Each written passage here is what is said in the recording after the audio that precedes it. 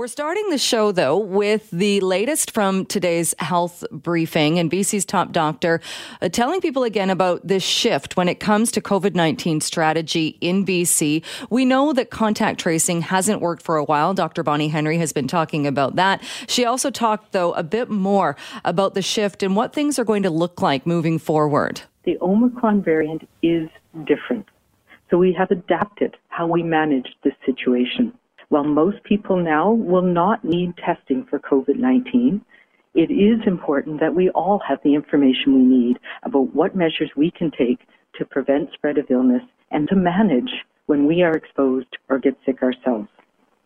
Even with Omicron spreading, most people being tested for COVID-19 don't have it. Yes, we have our highest test positivity rates ever, and it's in the 20% to 30% range. But that means that 70% of people with symptoms who are being tested don't have COVID-19. So we need to put that in context as well. This change aligns with the evidence-based communicable disease principles that we follow when we manage in public health, when we're managing any respiratory communicable disease. Let's bring in Jason Tetreault, host of the Super Awesome Science Show. Jason, thanks so much for being with us again today. Hey, no problem. Great to be joining you. What are your thoughts on this kind of shift? And it's not completely to treating it like a common cold, but there are some aspects I think that people are comparing to that, in that if you're a younger person, if you're immunized, if you have mild symptoms, the direction now is to isolate. And when you feel better, you can get back to things.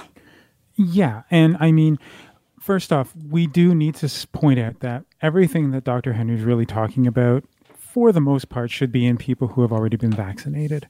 And if you are not vaccinated, and not simply because you can't get a vaccine, such as if you're under the age of 5, then you really can't sort of say, oh, well, this applies to me as well.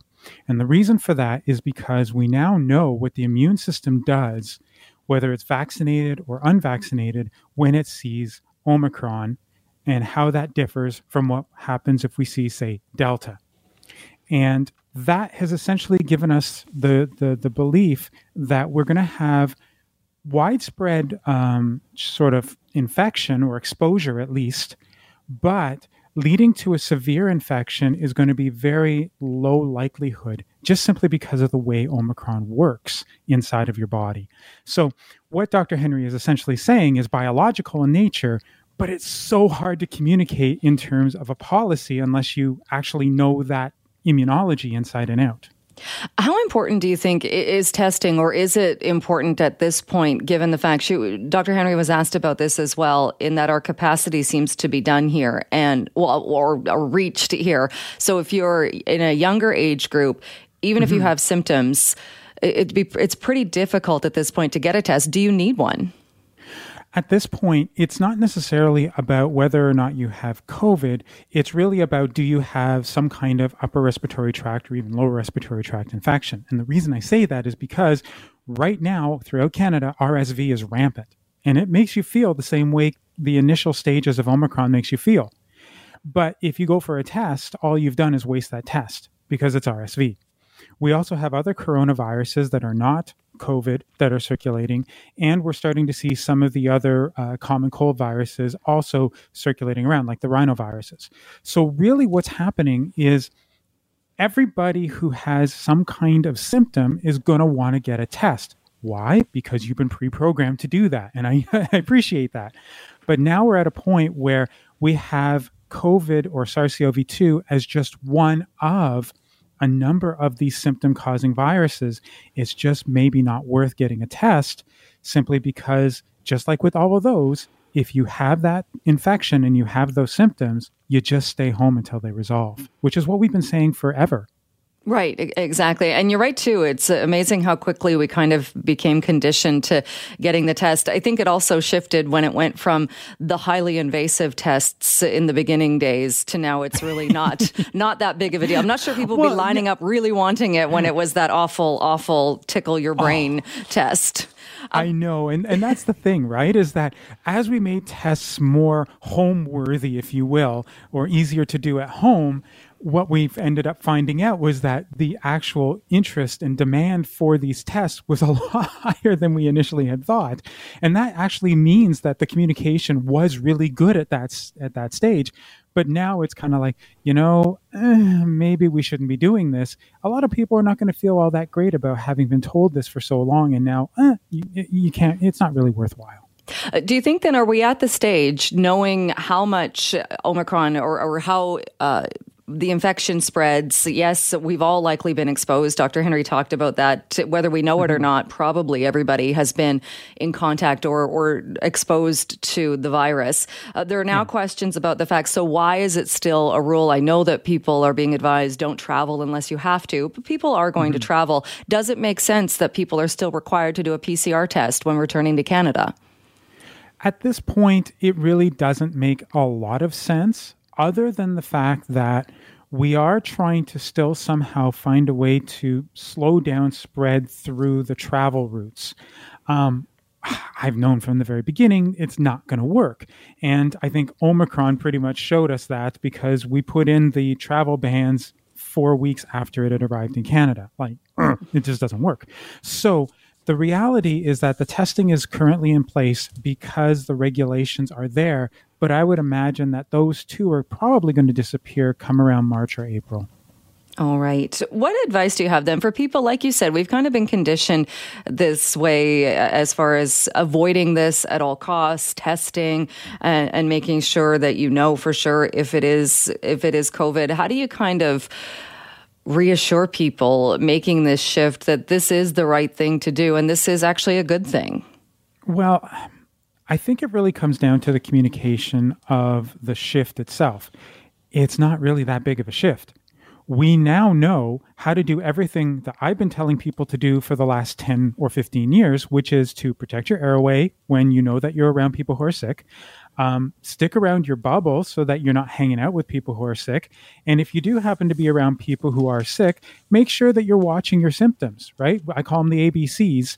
But the fact is that now everybody knows how to do that. And while for the longest time I was saying use a scarf or use a neck tube or something, we're all pretty good with wearing masks now. So really nothing has changed. We've just simply gone through a large roller coaster loop from my perspective to get right back where we were right before the pandemic. It's just that now everybody knows what I've been trying to tell them to do, and I just hope that they stick with it. I still hold my breath when I walk by people on the street, and that's because of you. I know. I've been doing that for like 20 years, and people just stare at me and they're like, "Did you just hold your breath?" No. You did, didn't you? You thought that person was infected and didn't tell me. I couldn't. Why? I was holding my breath. I was holding my breath. Dr. Henry made an interesting comment, I thought, today as well, because she was asked again about the idea that Omicron is mild. And she kind of heavily sighed and said she's trying to expunge the word mild from her lexicon because it means something different to different people. And we are getting reports from people who are fully vaccinated who have got what they assume was Omicron and say still it kind of knocked them on their butt for a few days. So it was obviously didn't hospitalize them, but it wasn't nothing. What are your thoughts about that? Yeah, I mean, when we talk about mild versus severe in an infection perspective or a medical perspective, it's very, very different from what we talk about from mild to severe in our regular day-to-day. So when we talk about a medical mild, for us, that could still be a wallop. We've opened up the phone lines, star 9898 604 280 9898. We are continuing our conversation with guest Jason Tetreault, who is host of the Super Awesome Science Show, answering your questions about COVID, about the shift in how it's being treated here and in other places as well. Let's go right to the phone lines. And Rick in Richmond, what's your question? Jason answered a question that I emailed him last spring. He did a really good job and made me happy. The question I've got is my sister is a retired RN, and she has been telling me for the last year and a half that because everybody is masked and gowned and done everything right, that there's going to be a whole pile of rhinovirus, cold virus, flu virus, and everything else because your natural immunity is going down. No. I'm sorry. Whenever I hear that, I just find it so funny because it just shows a lack of understanding of how the immune system works. What we have is inside of us, there are these things called memory T and memory B cells, okay? And they're there for life, so you never lose them. What ends up actually happening, though, is that if you are not exposed to something, say, over the course of 20 years, or you end up becoming over the age of 70 and you haven't come into exposure to a particular type of pathogen, what ends up happening is you may lose some of those cells. But let me put it to you this way. The 1918 pandemic happened in 1918, and in 2018, there were still people from that time who had actual antibodies and T cells to that exact virus. So no, you do not lose your natural immunity because you're not being exposed to a virus. All right. Thank you. Oh, sorry, Rick, thanks for the phone call. Appreciate that. Let's go to Clayton in Langley. Go ahead. Oh, thanks very much for taking my call. First off, much like the previous caller, thank you and sincere gratitude for Jason, who's answered some of my DMs. I feel so lucky to be able to have a resource available right at my phone. Anyway, my question is, we are lucky parents to a new baby girl. We had a daughter on December 13th. Mm-hmm. Mom received both vaccines during her pregnancy. I'm fully vaccinated plus the booster. I guess my question is, we've kind of turned into these crazy new parents that are like, oh my goodness, we don't want the baby to catch COVID. How worried and cautious do we have to be? We've completely limited our interactions with people. We haven't had many visitors come over to meet the baby and that sort of thing. So we're just worried, like what would happen if she does catch it? Is her immune system going to be able to respond based on the fact that mom got the vaccines while she was pregnant? Yeah, I mean, one question you have to ask is are you breastfeeding? Because if you're breastfeeding, then there will be some antibodies that will be provided to the baby. However, a baby's immune system is very, very naive, and you definitely do not want to have any kind of infection, even if it's just a mild exposure or a gentle exposure. So the idea of keeping your child away from other people, it's kind of the way it should be, even though we're in COVID. It was like that long before that. And you just want to limit the amount of people around. And it's called ring protection, but that's really all you're doing is you're making sure that the baby has, for the first 6 months, the opportunity to start building those antibodies, start building a few of those T cells so that they can then face whatever happens to come afterwards. And if they're breastfeeding, then that's going to be even better. All right, Clayton, thanks for that. Sarah, we've only got a minute left, so quick question if you've got it. Yes, along the same lines, I have a 15-month-old who wasn't able to get vaccinated when I was pregnant with her. What would you advise the unvaccinated under 5 who have no protection during this state as we transition? What sort of suggestions would you offer? Yeah, so between 2 and 5, they have a bit more of an immune system, but it's still only going to be able to be partially protective. So while they may be able to go outside and have some fun and maybe even, be around people for a short period of time, I would also try to limit out that unless they happen to be within that bubble that happens to be fully negative of any virus, not just the SARS-CoV-2. And I'll be saying that more and more as we go along. Any virus, not just necessarily that one.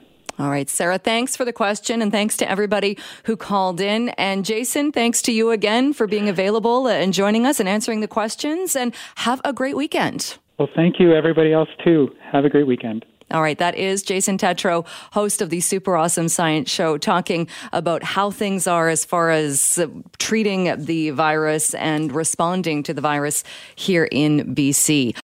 Well, yesterday on the program, we played a little bit of Annie Dormuth's interview. Annie Dormuth is with the Canadian Federation of Independent Business. She was speaking on the Mike Smith Show because her organization had raised some concerns about what appeared to be a difference in the legislation compared to what we were expecting when it comes to paid sick leave in this province. And you just heard an ad for that on this station, the 5 days of paid sick leave that is now in place for workers in this this province.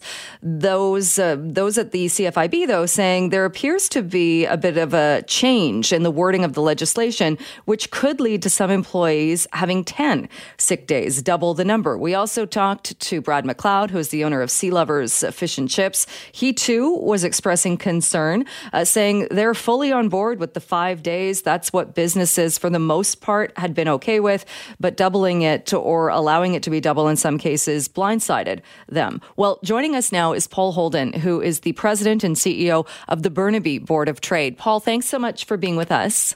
That's okay. How are you doing? Great. How about you? Yes, good, thank you.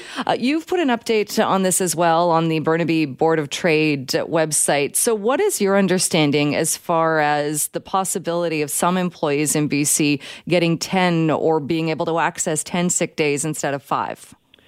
Well, if you remember, Jill, we chatted, I think it was in around November time when this first came out. And I was saying to you at the time that our biggest concerns were around why this was being rushed through in the way that it appeared to be with a January 1st start at a time when businesses really could ill afford it, and at a time when the government already had a COVID-related sick program in place that could really have been tweaked or amended or extended. And at the time, you might recall that I was saying often when things are rushed through like this, there's some detail that perhaps could have done with a little bit more investigation and discussion. I think that's what we're finding now. What we're finding now is that some areas in the execution really could have benefited from some more discussion and some more thought. Because what we do have now, and I'm taking this from the government's website, is you have a situation where if an employee was hired in let's say, the example the government uses is May the 1st last year, their employment year ends on April the 30th this year, well, they will be entitled to 5 days from January the 1st to April the 30th of this year. And then from May the 1st, the next 5-day sick leave comes in. So it's perfectly possible that employee could have 10 sick days this year. Now, obviously, ultimately, this will catch itself up and we'll be back to a regular 5-year. But, what's happened here is that the government has mandated how you bring in the 5-day sick plan, which is causing anomalies like this, which I would expect weren't intended, but nonetheless will be very costly to business. And one of the concerns seemed to be as well that it's not being prorated. It's a straight 5 days as soon as you start or 5 days mandated immediately. Is that a concern? It totally is. I think the non-prorating of it is really where the heart of the issue lies. We would have been happy to have discussed the way that this could have been implemented. As you know, we had our concerns in the first place, but we'd have been happy to discuss how it could be implemented. But it's now been laid out, and what we're finding now is the lack of prorating of those 5 days. The example used is April the 30th. It could just as easily be February the 28th, and you've got somebody taking those 5 days in the first couple of months, and then they've got the rest of the year to use another 5. And as I say, it will catch itself up, but front-loading costs or liability of costs to businesses is something that would always be a great concern of ours. There seemed to be some confusion or questions as well, though, and especially when we talked to Brad McLeod, who owns a restaurant. He was on the show yesterday. There was unclear, though, if somebody as of January 1st he'd said if somebody had worked for the company for 90 days, they would automatically qualify for the 5 sick days. But I was unclear if somebody starts working in, say, mid-March, do they not have to work for any period of time for a company before they qualify, or do they automatically qualify for those 5 days? Well, no, I think if we're talking about somebody starting in mid-March of this year, they have to work for 90 days before they qualify, and then the 5 days non-prorated sick pay comes in for this calendar year. I think where the issue is we're talking about employees who joined last year at some point, particularly in the early part of last year, or had an anniversary date that was potentially quite early on in the year. Those are the ones who will find themselves now having 5 days to take prior to the anniversary date, and then another 5 kicking in on their anniversary date. All right. So if you joined a company, say last year in June or July, You're starting off this year, say you fall ill this month, you take your 5 days. Let's say you even had COVID. You took your 5 days off, you isolated for 5 days. Those 5 paid days are done. But then come your anniversary in June or July, what you're saying is, given the way it's written right now, you're up for another 5 days. That's very, very clearly how it's written on the government website, Jill, and that's the heart of our concern. And so is it a matter of the Employment Standards Act branch wasn't talking with whoever wrote the legislation, or how do you think this happened?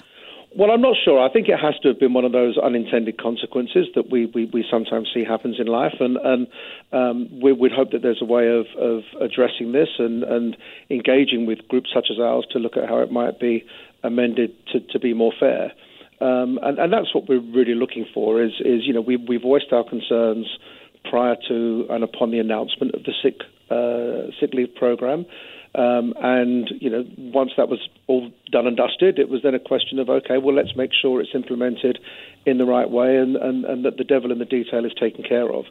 And I think what we're seeing here is that the devil's been kind of left in the detail, and that there are some consequences here that we feel are very harsh on business and really should be addressed. Do you get the sense that business is okay with the 5 days, and if it was straightforward and if it was 5 days, that's doable? Well, it was a mix, to be honest. We had when we were looking at our members, we had a lot of members saying to us that they already had a sick leave program in place, and they were quite happy with that. We had other members saying they had some other form of wellness program in place, which they were happy with. The general sense we had that was maybe 3 days was preferable. I think there was a lot of concern around its application for casual and contract workers, because that was something that we were hearing was going to cause a lot of problem, because obviously you then had to kind of double pay to cover a shift. So there were concerns around there, but I think we were hearing a lot, that this was an area that, generally speaking, businesses felt was already being handled well by the business community and didn't really need government to mandate. So we had those concerns at the time. We've been hearing, since we flagged this potential issue, we've been hearing a lot from our members, as your restaurant owner mentioned on the radio recently, that this is something that we didn't expect to see in the detail, and it's something which is now causing a lot of concern. But when you say it's something that didn't need government to mandate, wouldn't that imply that companies were already okay with sick leave policies, or were, especially given what we're dealing with now, were okay with workers being out sick? Well, I think we already had, most of our members already had some form of sick leave program in place or wellness program, as I say. And I think, the sense that we were getting were this was being done, as much as anything, really to reflect some of the concerns around the impacts of COVID on sickness in the workforce. And the government had already addressed that with a COVID sickness plan. And we were the ones saying, well, don't kill the plan that you came up with, amend it, tweak it, enhance it. We're going through a period now of Omicron, which may need a revision to that COVID plan that the government had in place. But let's tweak and enhance what's already in place, rather than bring something new into legislation, which already we're seeing has unintended consequences. And Paul, one other question, because somebody called our Buzzline yesterday, a small business owner, and saying that this, especially given the first year with this overlap or with this allowance for the 5 days, then potentially 5 other days based on somebody's work anniversary or their work date, saying that it's going to be, for a lot of businesses, it's going to be a payroll nightmare. Are you hearing from people? Is it going to be an issue when doing payroll? It is. It's another piece of kind of red tape and administrative burden that businesses neither want nor need. So yes, there is that. It's now, there's a certain way that you have to measure the sick leave program. So we're always looking for ways to reduce the administrative burden, not increase it. So there is that. But I think as well, what we don't want to find ourselves in a situation is people either not hiring people or not growing their business or not investing in their business, either because they can't or because they don't want to expose themselves to some costs that such as we're talking about today. And I think, for us, let's just, we said at the time, no need to bring this in right now. Well, it is in right now, but let's make sure it's working properly and fairly. All right. We'll leave it there. Paul Holden, thanks so much for your time today. Thank you. That's Paul Holden, the president and CEO at the Burnaby Board of Trade. Well, if somebody was to ask you, have you been targeted by scam callers? Your answer might not be a simple yes or no. It might be, how many times and what day are you referring to? I think most of us have seen those scam calls. Maybe some have even answered the calls. But a new poll is looking at just how prevalent these phone calls are. And Mario Canseco with Research Co. is behind this information and joins us on the line now. Mario, thanks so much for being with us. My pleasure, Jill. Great to be here with you.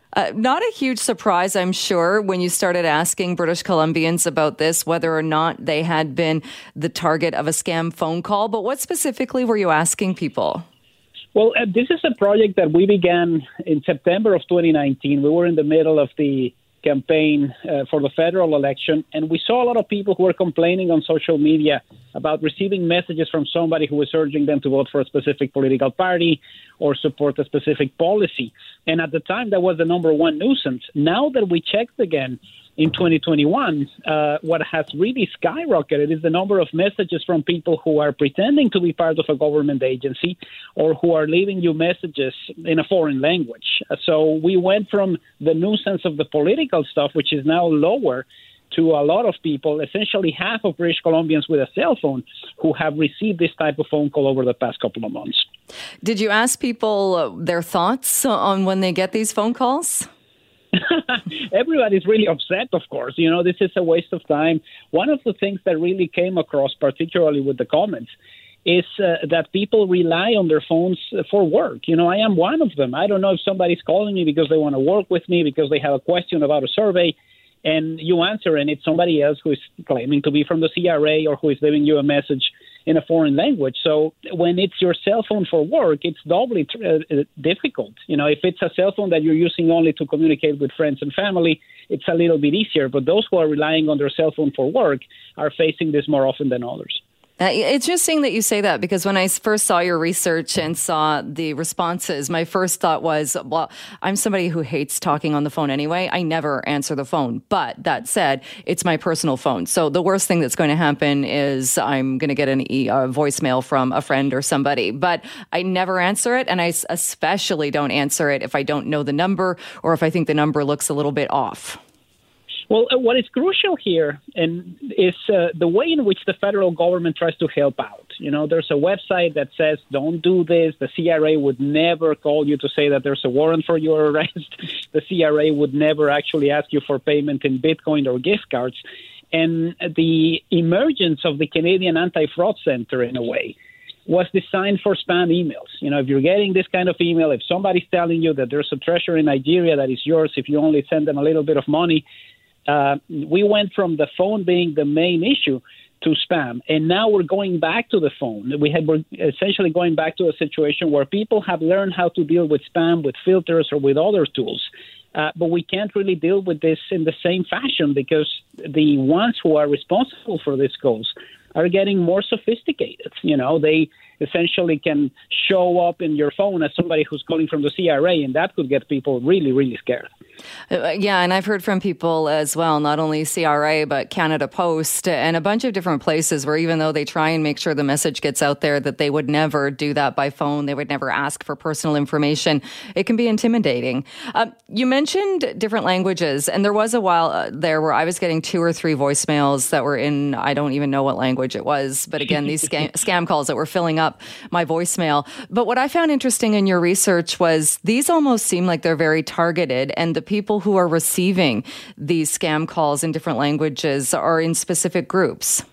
Yes, Metro Vancouver is the main target for these phone calls. We have 61% of mobile phone users in Metro Vancouver who have received these messages in Cantonese or Mandarin.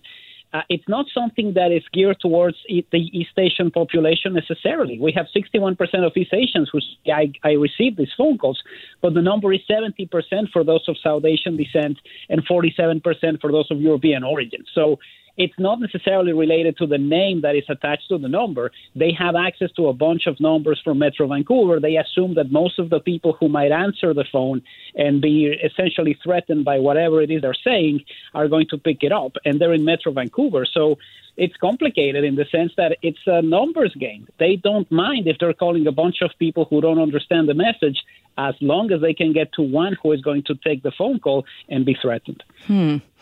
Your finding also says that only 18% of mobile phone users in BC received a text asking if they support a specific party or a policy. Does that show that political parties maybe have realized this isn't the best way to communicate with people because either people are going to be annoyed with you or they're just going to assume you're a scam caller and ignore you? Well, we saw a little bit of that change from 2019 to 2021. People in 2019 were getting a lot of these messages, sharing some hilarious responses on social media because they weren't happy because they were being targeted by a party they did not support and a party that should not have had their cell phone number in the first place. It was a little bit different in 2021, and we haven't seen that type of message being used a lot. I'd be curious to see what happens in the Ontario election later this year, because that what really spearheaded this type of operation where you're blanketing everybody with phone calls to ask people if they support a specific party or another. We saw it drop in the last federal election. Maybe we will see it in Ontario as well. Did anything stand out for you in this? I mean, you must have thought going out asking people about scam calls. Obviously, you're going to get people who, yes, have been the target of these. Did anything stand out, or was anything surprising when you were getting responses from people?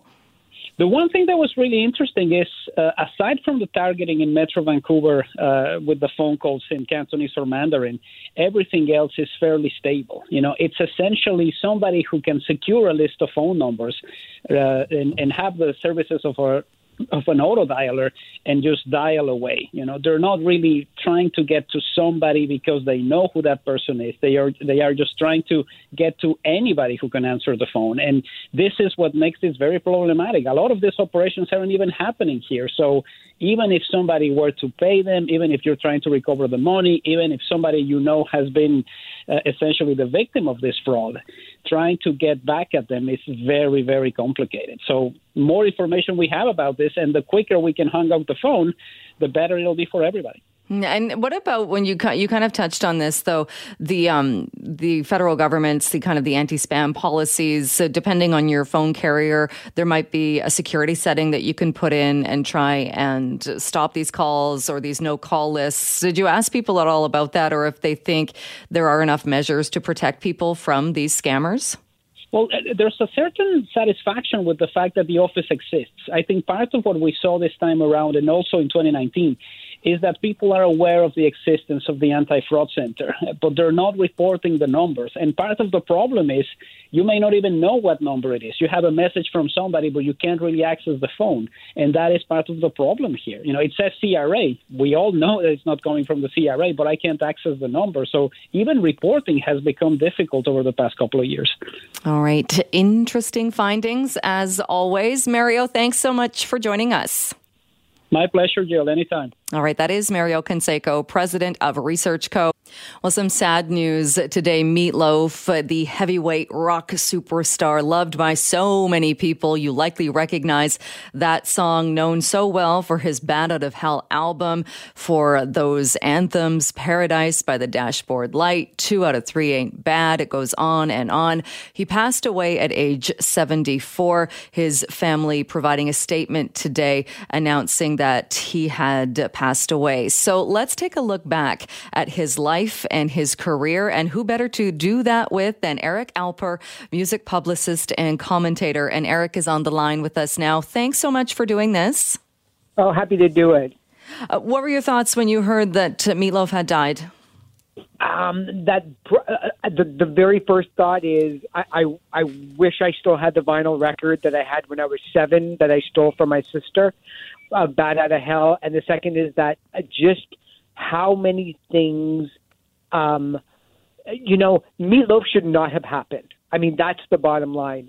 To look like that, to sing like that, to be able to merge pop and rock and opera and schlock together and sell 45 million copies of an album that nobody in America wanted to pick up in terms of a record label. It took them 3 years and 17 record labels in America to find a small independent label that nobody had heard of called Cleveland International. And they ended up selling about 46 million copies around the world, the third biggest selling album of all time. I mean, there were so many things that you look at Meat Loaf that there's no way that he would have been a success. But here we are, and with every reason to celebrate those rare cases where it's a 1 in a billion shot, and he did it.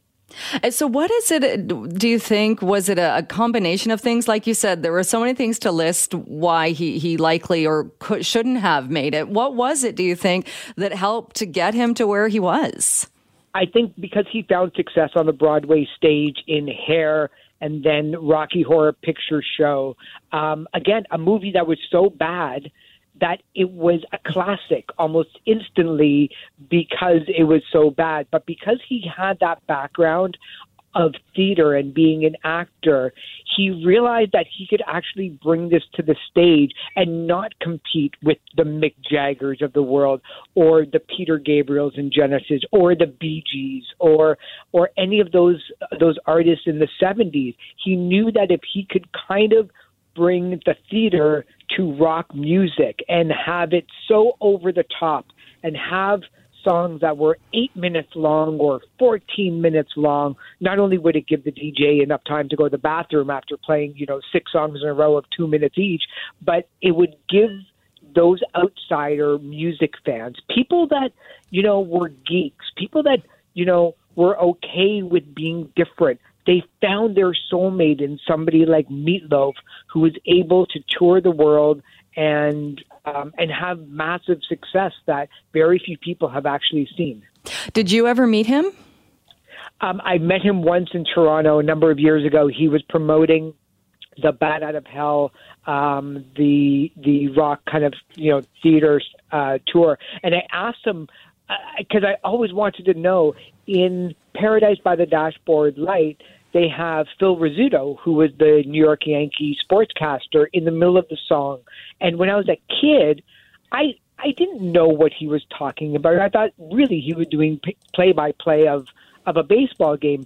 And it wasn't until I was a teenager when I realized, oh, he's actually talking about a makeout session. And here we go. And this is, yeah. And I asked him if Phil actually knew what he was doing. And Meat Loaf said, absolutely. He knew what he was doing and talking about and where it was going. If you talk to Phil, who was a devout Catholic, he would say, I had no idea what was going on. So I don't know who to believe, but it was really fun asking him that. I guess he would have to say that, wouldn't he? I didn't know what I was doing. No. Yeah.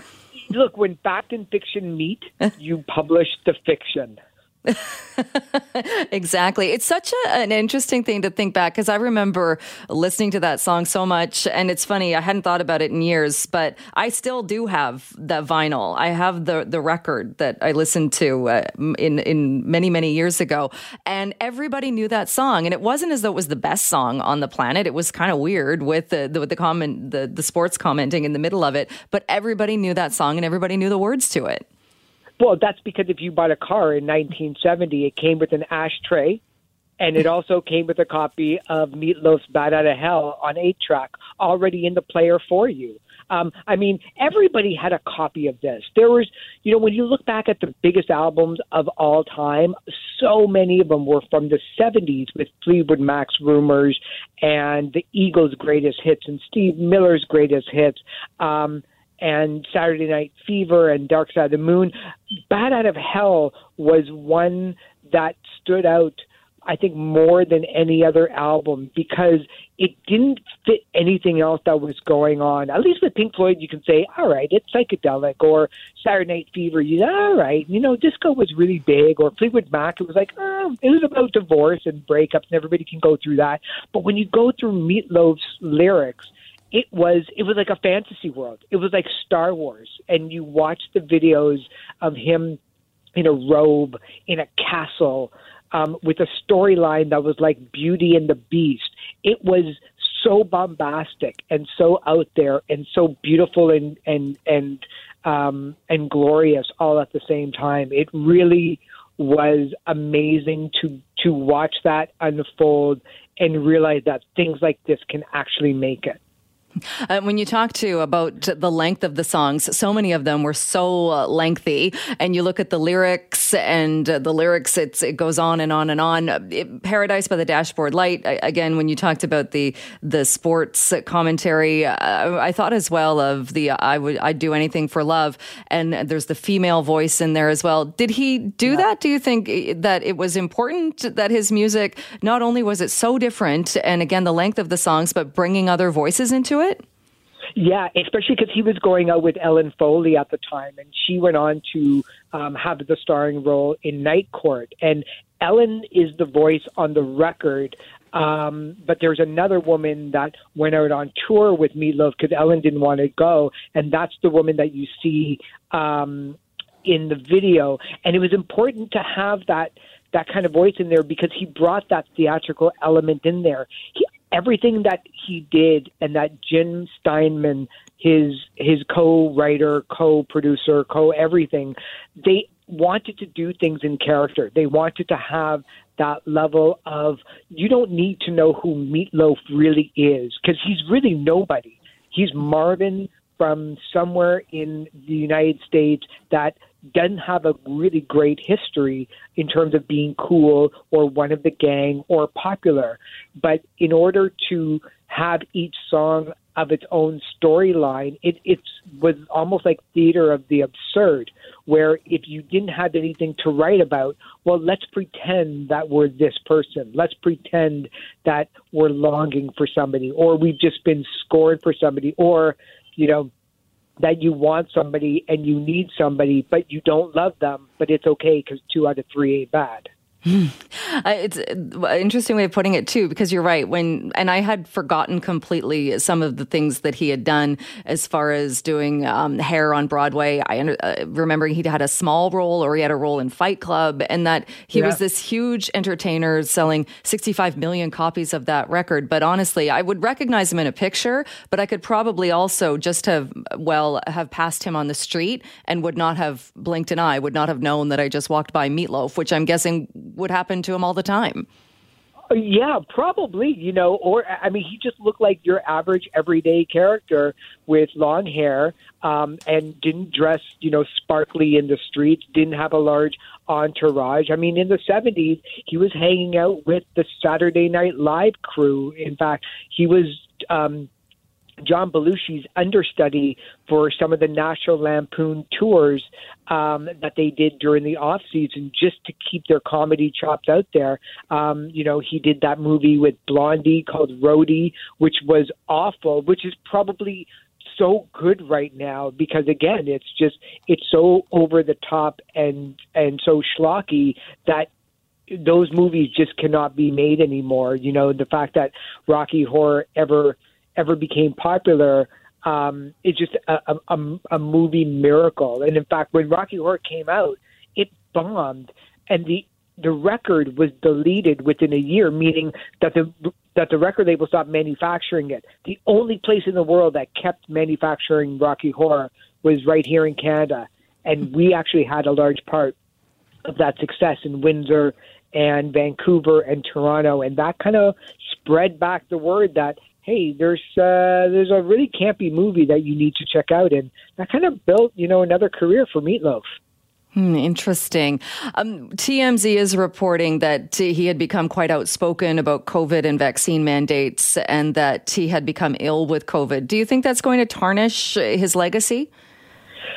I don't know. I think that people have a really short memory when it comes to celebrity stuff anyway. I think that we're pretty much forgiving a lot when it comes to famous people. I think that if the last 18 months, 24 months of his life, he came out as an anti-vaxxer, got sick, and then unfortunately passed away from COVID, I think that the snark would be on 10 right now in terms of social media.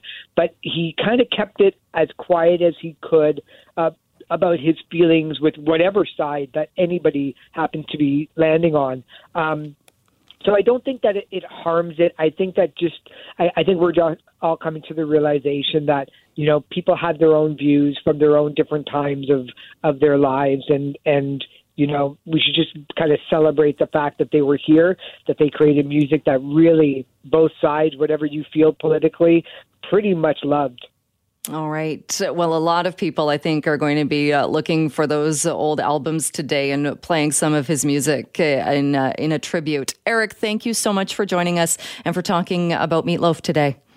No problem. Thanks so much for having me. All right, that is Eric Alper. He's a music publicist and a commentator. And again, Meat Loaf, who was born Marvin Lee Ade, died yesterday. That, according to a family statement, he was 74. Thanks for being with us. Well, we've been taking some time to talk about the new sick day policy in BC. As you likely know, workers in this province are now able to get up to 5 sick days. That came into place on January 1st. A big relief for a lot of workers who in the past would have had to decide between going to work sick, which we all know is a huge no-no given the pandemic especially, or taking that cut in pay and figuring that out. So a lot of relief there. We've also been talking to businesses about this, and one of the concerns is this potential for overlap in the first year that could actually lead to workers getting 10 sick days in some scenarios. Well, joining me now to talk more about this is Ravi Kahlon, Minister of Jobs, Economic Recovery and Innovation in BC. Thanks so much for making some time for us.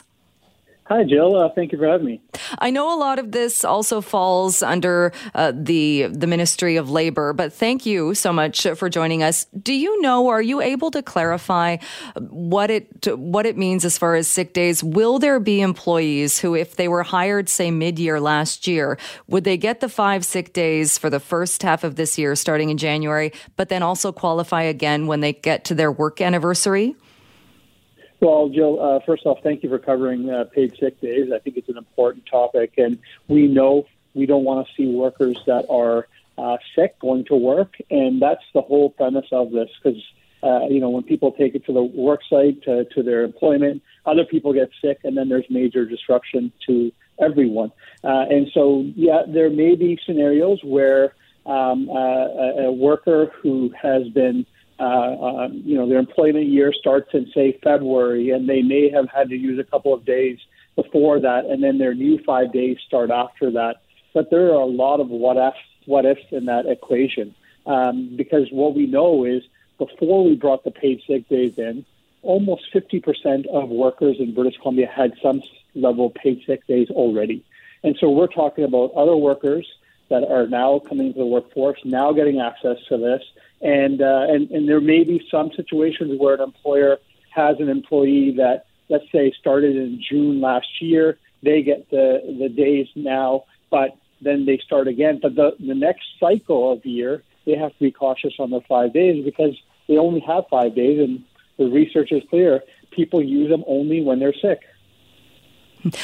Right. So, but just to be clear then, because that's, I think, where some business owners are a bit taken aback, that even though it is only for this 1 year where we're seeing this overlap, there could be scenarios where businesses brace to give each worker or to be able to pay out for 5 sick days per worker. But if they have a lot of workers that fall in that scenario, they could be paying out double. Well, I mean, it's in the year of the employment. So if, for example, an employee was hired in, let's say, September last year, and so they've got 5 sick pay days. But what we've seen from the research, Jill, from all jurisdictions around the world, because having paid sick days is not a new thing. It's something that's been in place in many jurisdictions around the world, is people don't use all their paid sick days. They use them when they need them. And it's not a system that has been abused, and the research is clear. And so there may be cases where an employer has an employee that used a couple of days in, let's say, July, and then September it starts again. But again, we don't expect that to be a major issue for employers. We certainly haven't heard it to this stage, but we're going to continue to watch that as this program rolls out. When you say the research is clear, and I would like to hope, and although some of our listeners have called me a bit naive, I would also like to hope and believe that people don't abuse the system. But there are people that do. And everyone's worked in a workplace where there's somebody who is only ever sick on Fridays or only ever sick on Mondays. So there is some abuse of the system. So when you say the research is clear that people don't abuse the system, what research is that? Well, there was major research done out of New York, which has way more sick days than us, paid sick days. Washington State has done some research. There's lots coming out of Europe as well, who are well beyond 10 days in most jurisdictions of paid sick days. And even the research that was done by the Ministry of Labor here found that employees or workers who had 5, even longer paid sick days often use 2 or 3 paid sick days in a year. So, I think there's always a sense of, somebody abusing the system. That happens with every program, but we just haven't seen that in other jurisdictions. There's always a few bad apples, and don't get me wrong, I know there'll be a few bad apples, but there's other measures that employers have to ensure that that workers are actually doing this for the right cause and not abusing the system. Right. And like you said, one of the big reasons for this is now more than ever, it is so important for people not to go to work sick and to spread whatever it is that they might have. That said, though, again, with the concerns about the potential for this double up for the first year, why couldn't it have been a system that it's prorated? I mean, a lot of companies do have, when you start, your vacation days are prorated or your sick days are prorated. So why couldn't that have been this system as well? Well, there was a whole host of options, but this one made sense to roll out because it's similar to some other jurisdictions. Our main objective was to get this program in place, make it a program that people can adjust to. Again, 50% of employees in British Columbia already had paid sick days, and they've already got a system in place. This was ensuring the other 50% get access to it. But every jurisdiction in the country has got a slightly different program. Many jurisdictions that are in the U.S., for example, or Europe, have slightly different in every jurisdiction. We always knew, Joe, when this program rolled out, there would be challenges along the way. That's what happens when you have something brand new roll out. But overall, in the end, this is about keeping workers safe and also about increasing productivity in the workplace. Because when people come to work sick, that means others have potential to get sick. It means people are not working to their maximum mobility, and there's a loss there as well. So there's a flip side of this discussion that is very important as well. When we talked earlier today as well, we were chatting with the Burnaby Board of Trade because they had put out some of their concerns about this. And we did get a couple of calls from business owners saying they fully support this for the reasons that you just gave, that yes, people are going to get sick. That's a given. You don't want somebody sick coming to the workplace, that they fully were in support of the 5 days. But they also made the comment of there's also the employee health tax that has been downloaded to businesses. And again, with this 1 year of that potential increase of days, up to 10 days for some workers, saying something's got to give, or that they would have hoped that maybe the government, if there is that overlap, maybe the government would have picked up the extra days beyond the 5 days. Do you think there's any room to still have those conversations? Well, we had a program last year, Jill, where we would cover workers that would not be able to go to work because they're sick with COVID. And we saw very little pickup. And it just shows you that people don't use the program for the sake of using the program. We know that we have a lot of businesses where this is the new thing for them. And, as I said, 50% of employees have had a system, 50% it's new. So it's going to take some time for many of our businesses to adjust. But again, the research shows us from other jurisdictions that it means better productivity, it means a healthier workforce, and quite frankly, we're in a tight labor market. And many businesses were already going in this direction because they saw it as an opportunity to retain talent and get people to come work for them. So it hits multiple different objectives, I think, for employers. And of course, it will be a bit of a challenge as the program is rolling out this year. And so do you anticipate then the bit of the challenge then, that this one issue that's been raised by some businesses of the potential for 10, do you anticipate then that things will get worked out, or there will be any tweaks to the system as we move forward with it? Well, we are going to continue to monitor it. Every time we roll out a program, we monitor, we look to see what's happening, we look to see where there's issues, and if we find that there's some major issues, we make some adjustments. But that being said, Jill, again, if an employee gets to September, most people will only use the paid sick days if they need them. What worker would want to take a day in September, October, November when they know they've got a full year ahead of them and they may get sick the following year? And so I think there's just too many what-ifs involved in the different scenarios to get a real sense of what the impact may be. Right, but in that scenario that you just laid out, there would be more. It wouldn't be as daunting to take a couple of days if you knew that your work hire date was coming up and it resets and another 5 days are available following that date. Yeah, but in that logic, you'd see from other jurisdictions, people would be taking the maximum amount of paid sick days every single year, but that just isn't the case.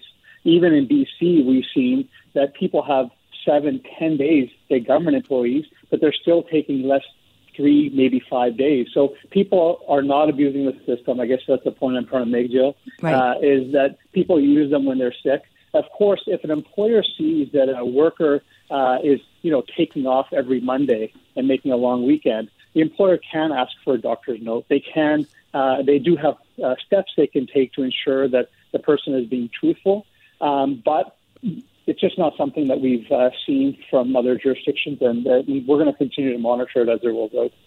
And just one other question. This is somebody that called in with this question earlier, and I realize this isn't to provincial jurisdiction, but he was saying he works for a federally regulated company, and I would imagine it's one of the few. I don't think there are that many federally regulated industries that don't have sick days, but he works in one saying that they don't, so they're not having to adhere to the provincial rules. Are you concerned there are still going to be workplaces like that don't have policies like this in place where people might still might try and push it and go to work even if they're not feeling 100%?